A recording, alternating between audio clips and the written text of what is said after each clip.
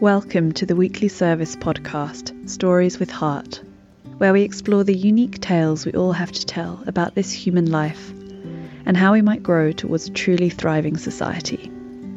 This podcast is generously supported by our members, and the stories were first told at the weekly service, a Melbourne-based secular community group bringing connection, ritual and meaning back into our lives.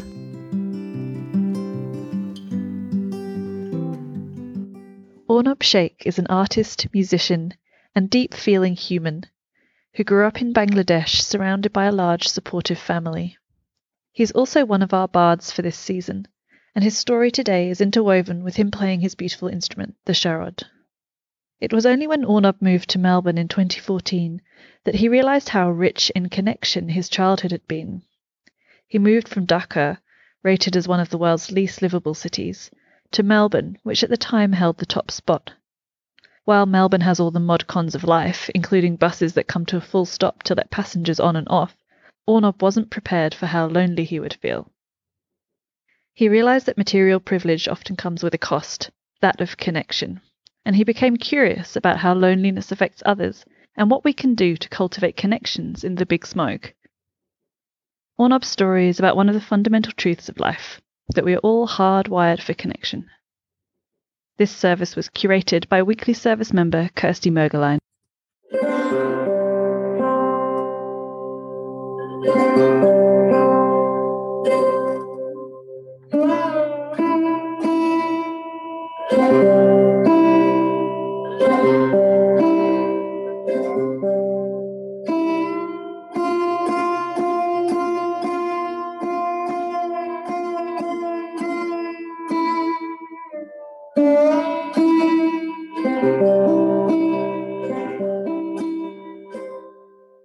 As Kirsty mentioned, I grew up in Bangladesh and in a joint family. And the understanding of family growing up was it contains your grandparents, your uncle, aunts, and cousins of different age just playing around you. So that was the environment I grew up. And there was the idea of separate household or separate time to call someone and then make a plan and then go. That was, I had to learn quite a bit after moving to Australia, quite a few etiquette actually. And so my dad was a government officer. So growing up as a kid, I think before age 12, I had to change almost 7 or 8, no, more than 80 schools actually, because he would move around to different places. Like the government officer get transferred every year or a couple of years. So I had a life growing up both in rural places of Bangladesh, in different parts of Bangladesh, and also the Dhaka city. And growing up slowly I realized that music was a big thing for me. Like it's just whether it's listening to it or just practicing singing, it moves or engages the body in a way. Like now I can cognitively think how it works or how it used to work. But at that time it's just, capturing, encapsulating my soul or attention. So, with my parents' support, started singing and other lessons. And it is a bit unusual if you're not familiar with the education system of Bangladesh.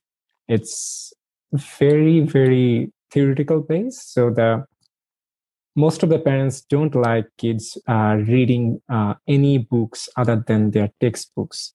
And there's certainly a lot of them discourage playing games or even any music or art pursuit because your sole target is to be someone successful in terms of your career. And that ends up being with the definition either a doctor or engineer, architect, that sort of narrative way. So my parents supporting me through the cultural activity, it was not very usual, and especially buying an instrument instead of a computer and we didn't have any other computer. That was like very unusual. Like they had to go through quite a bit of criticism, not just me. Like they're like other neighbors or like extended family members. Like, are you sure about that? Like it's like just because he's saying, are you gonna do that? And so that was not the only time my parents actually supported or encouraged me through a creative journey or the pursuit. So when I finished my high school, I did end up studying fashion. And then after studying fashion for a few years back home, I was working as a part-time fashion designer and also part-time as a lecturer at a university. And the thing is, first part of my life, the time I was in Bangladesh, I was always with my family members. The longest I think I was away from them, maybe maximum 2 weeks not even 2 weeks, close to 2 weeks at a time. And cousins will see each other at least once a week, sometimes more, because we used to live close by. And there are like friends and other family members. So it's a very integrated social connection where I used to live, or how my life was back home. And the thing is, because I didn't have that deprivation of that social connection, I never thought it was a big thing. It's just, okay, everyone has family, and everyone never thought it could be a factor in any sort of way of who we are or how we feel, or kind of like our daily life, emotional state. So in career aspect, in Bangladesh, I felt, because it's a small country comparing to globe, and also opportunity wise, you can't do much at a global scale or like around the world. You can't just travel to another place and explore something else. Visa, passport wise, it's not accessible to other countries in that sort of way. So I was feeling a bit stagnant. Like I know where I'll end up with my career, and it's safe and it's good, but it's just that young, ambitious dream that kind of like started to like tickle me. Like I do want to see more, or I want to explore more, like what I can offer, what I can learn from the world. So in 2014, like it's made a big move. So coming to Australia to study my master's. And that was actually a huge move, not only for me, like also my family members, because it's very expensive as an international student. And in our country's currency, I was working already a few years, but like the saving, if you just convert, it doesn't add up to pay your tuition fee. So there again, my parents again stretched themselves, and this time pretty wide open. They actually took off quite a few money from their pension, and that's how like we applied for masters here. And when I think about it, it's not very unusual for family members to do that. In my culture, it's like you take care of each other because with our currency, if I try to wait just from my income, I would have to wait maybe another 10 years. And I just, when I was speaking to Krusty about it, it just made me think, like, we often talk about intergenerational trauma, how that goes through. But it just made me think something like it was an act of intergenerational perseverance. Because I knew before moving to Australia, I'll have to struggle a lot financially, and there'll be a lot of changes in my life, which I'm not used to. I have to adapt a lot.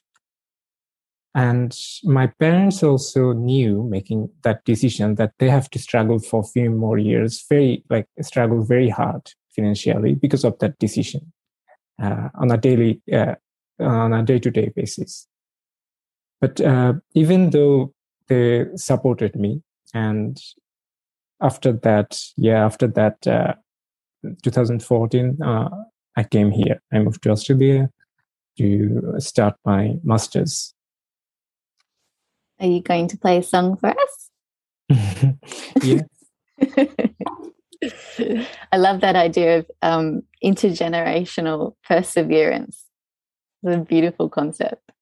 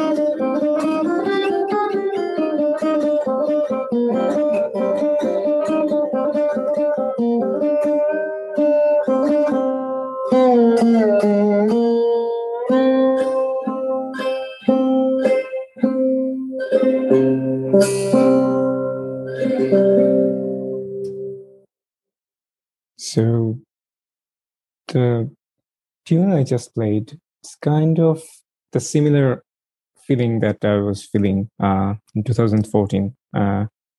There was a lot of excitement and and at the same time, a lot of nervousness. It's the mix of both. It's like a new country, new life, actually having an opportunity to see what's out there and exploring that. And at the same time, leaving all that I had back home, all the well, not just connection, like all the patterns of living, interaction, friends, family, obviously.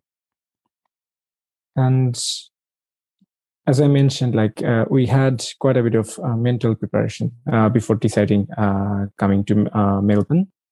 And the big preparation was in terms of financial scenario. It's like, okay, for 2 years, it will be really hard financially, and kind of accepting that before moving here, I can do this, it will be very hard, but it will be okay.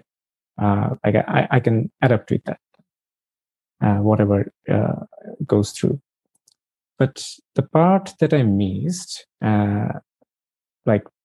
being prepared for, it's the part where it's like, how would it emotionally feel suddenly being at a very connected family where we'd have we're eating always together, or we're hanging out, or just being at each other's company. And there's if something happens, there are a lot of people around you to share that. And you feel connected in a way you don't feel the wall that you feel hesitate whether you're going to share or not, or how's the dynamic gonna go? Having that complete trust in the relationships. So having that all kind of always in my life, I just didn't know how valuable it is before moving to Australia, or actually experiencing the other side when you don't have those things in a ready-made way. And then as an international student, studying at the same time, suddenly looking for job in a different aspect. It's like I started, back home as a fashion designer and also a lecturer, at least like starting from a retail scenario, then looking at probably at that point my qualification with English or other things didn't match up what was required. And slowly after a few months, I was just like, anything will do at this point, that like whatever's out there, that'll do. And then finally I got like work as a cleaner in a cleaning job. And that was kind of like a night shift work. So there are sometimes it'll like I'll finish at 6 a.m. and then there's class at 9, and like you'll be tired and like sleep deprived. And then there was actually no time or capacity to have any social interaction, like that allowance. And it was kind of like for more than a year, actually, 1.5 years or close to 2 years, almost 1.5 years. And that period of time, I realized like I was trying to save every bit of money I can so I can pay the next tuition fee. So whether it's rent wise or food wise, it was not ideal. But is that the thing? Like I was ready for those things to be not ideal. I was mentally prepared to struggle financially. But the part I wasn't ready is what I always had back home, is that emotional support, that a bit of blanket of love and connection and that bond of family. And then I started actually appreciate what I had, because I realized it's not just me. I see other international students. Then I get to meet other people. Then says it's not just international students. There are a lot of people who are even from Australia, like they struggle with that sort of loneliness or feeling isolated. Even if people have some connection, isolated in a way you don't feel someone, feel that you can rely on to someone to express if you go through something. And that actually made me very curious, like, okay, so this is novel experience for me, and I'm struggling very much, struggling. And it's not just my personal struggle, like a lot of people also share the same struggle. So how do they cope with that, or what happens there with them? Like, do they suffer, or is it just me who is feeling like this? And what happened is after, and it's a hilarious aspect in a way, because the city I came from, it was in 2014. Dhaka city was, I think, probably second least livable city in the world in the record, because I think the first least livable city was, I can't remember, but I think war was happening there. Like it was in war, that city, and our city wasn't in war, but it's just least livable city in the world. And Melbourne was number one, like 7 years, number one. I was like, whoa, so cool. But my day-to-day emotional state was not reflected the ranking of the city. Then I was thinking, like, how does it make sense? And it does make sense if we take all the measurement that we do, because in any measurement, Dhaka is far, far off comparing to Melbourne, whether it's public transport, convenience of life, the things you can do here, go to places, the freedom, the opportunities. Like it's the distance are unfathomable. I'll just give you an example. So public transport wise, back home, if we I used to always go through public transport. We didn't have car. We still don't have car back home. Like we don't have washing machine, dishwasher, like nothing like this.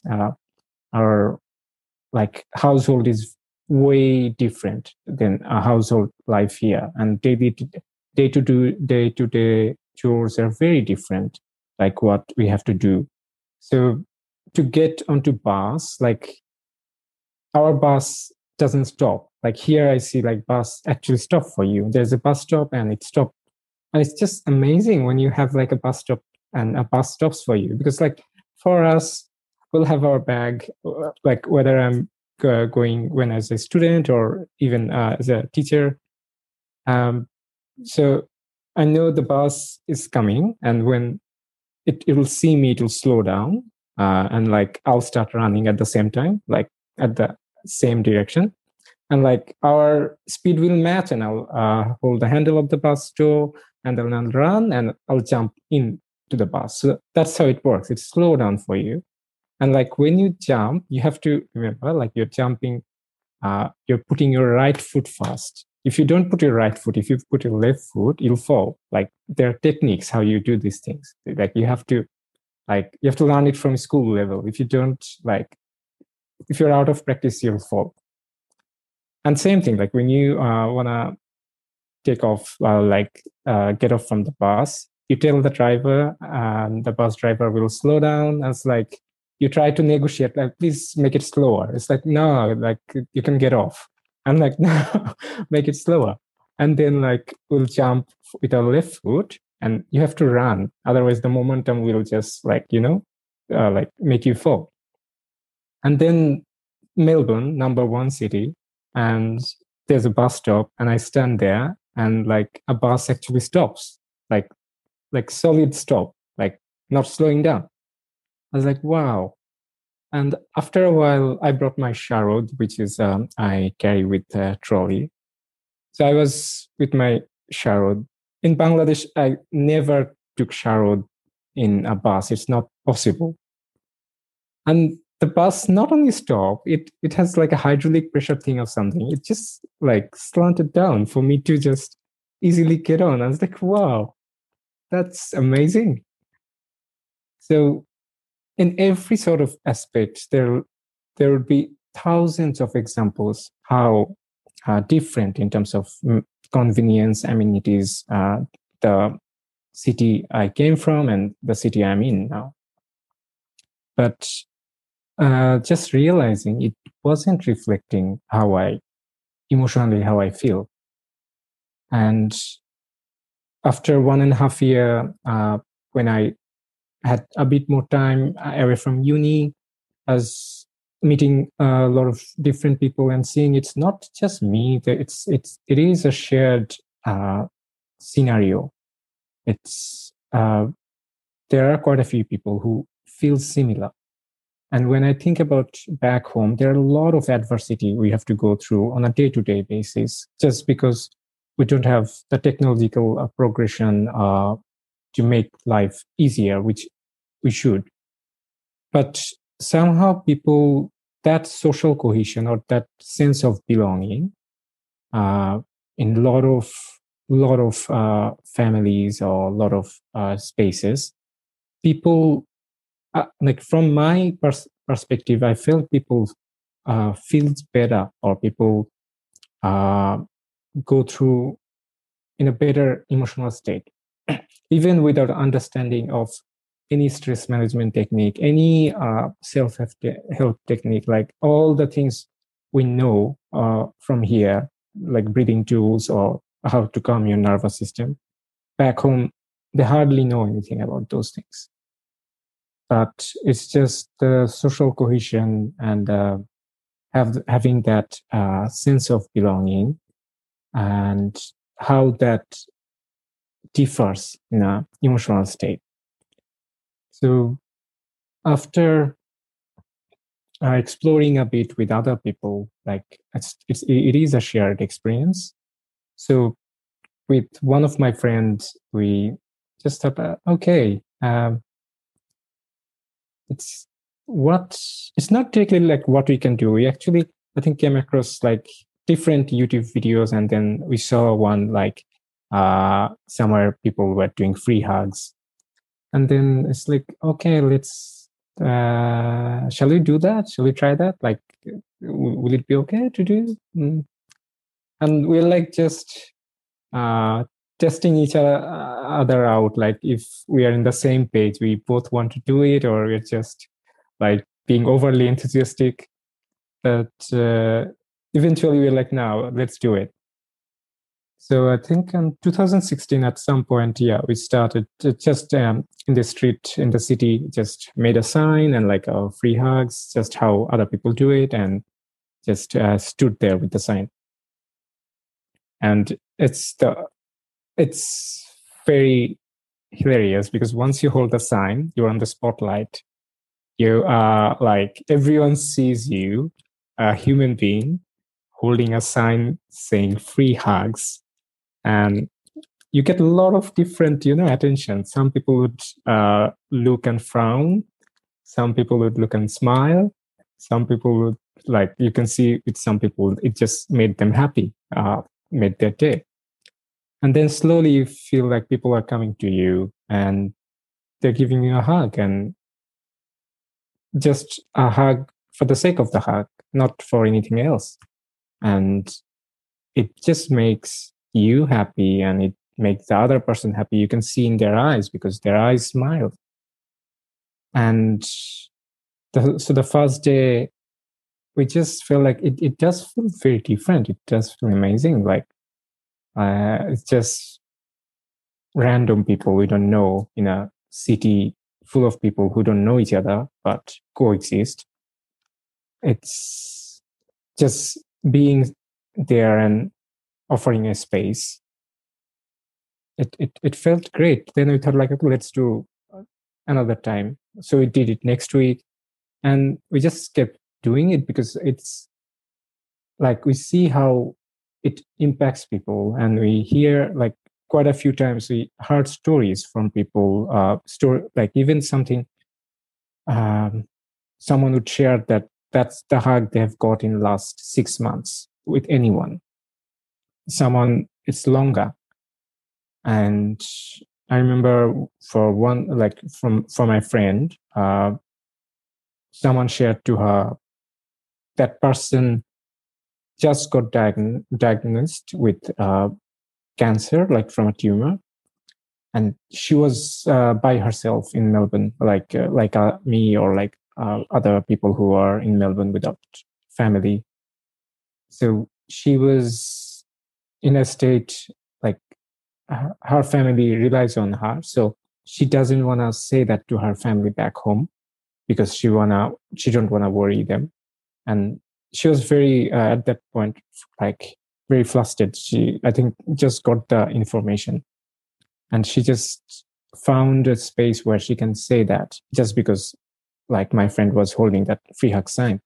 And that made me think like we live around millions of people, and we are like, most of us internally are good human beings, and we care about people, and we want to do something good for others.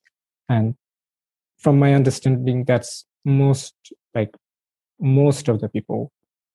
But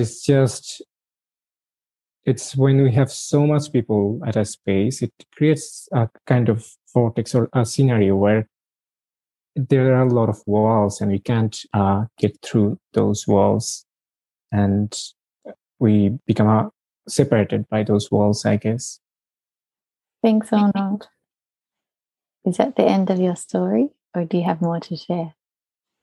I also wanted to share that, so we did it almost for close to 2 years, not regularly, like it's just every now and then. And sometimes I'll have more signs in my bag, and in the street, like you'll see some people would like from far away would just walk across, and they're probably want to get a hug, but they're like feeling shy because it's a bit hard for a lot of people, intimidating just to get across that barrier.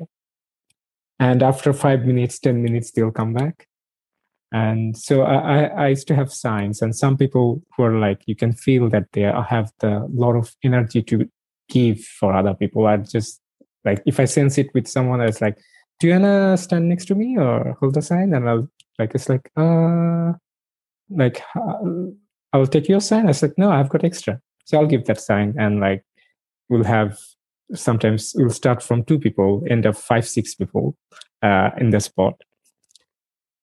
And slowly because my passion, like my creative energy, I wanted to put into fashion and art, and obviously music. But at that point, my experience with my own loneliness, and then exploring that it is a shared experience, and it's just growing. It's not like getting less.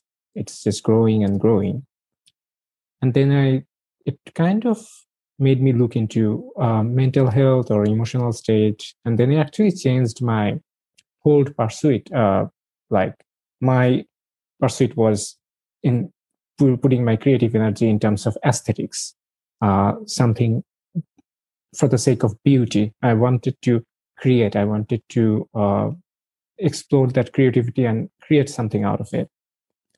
But then I started to dive into the research that has been done, whether it's in terms of neuroscience or in terms of nervous system, the aspects of mental health. And then I just look, it's all theory based, and it's been explained by the scientists. Not all of them are a good public communicator, because like the skills you need to be a researcher is different from a public communication. And most of the artists or people who are good with public communication, in a broader way, how monetary incentive works, they have to work for something where they can sustain themselves. And most of the time, it ends up working for an organization or corporation. In your soul, it's not doing anything good for the whole world or human beings or a society. Although you have a mission statement, it has a lot of corporate responsibility in their website. But a lot of people I know, they know in their heart that that's not their fault. They are for the profit, and that's the only way artists or like with creative energy we can make money. That's the most accessible way. So that kind of gave me a new actually purpose. I wanted to, like, whatever creative energy or capacity to think I have, to actually explore, like, well, how does it work? How the interconnection work of an individual nervous system, and in a broader way, a social nervous system, how the interactions work, and how far actually we can go if we just work on individual, like if we work on just on our soul nervous system with breathing, humming, or exercise, whatever the tools we have, actually how far we can go with that. So it's kind of like later on, in a way, I realized that like my own experience with my loneliness actually changed my dream and purpose. Like I actually like changed what I want to offer now. Thanks for listening to the Weekly Service podcast, Stories with Heart. If you'd like to hear more from us, you can follow us on Instagram and Facebook at The Weekly Service.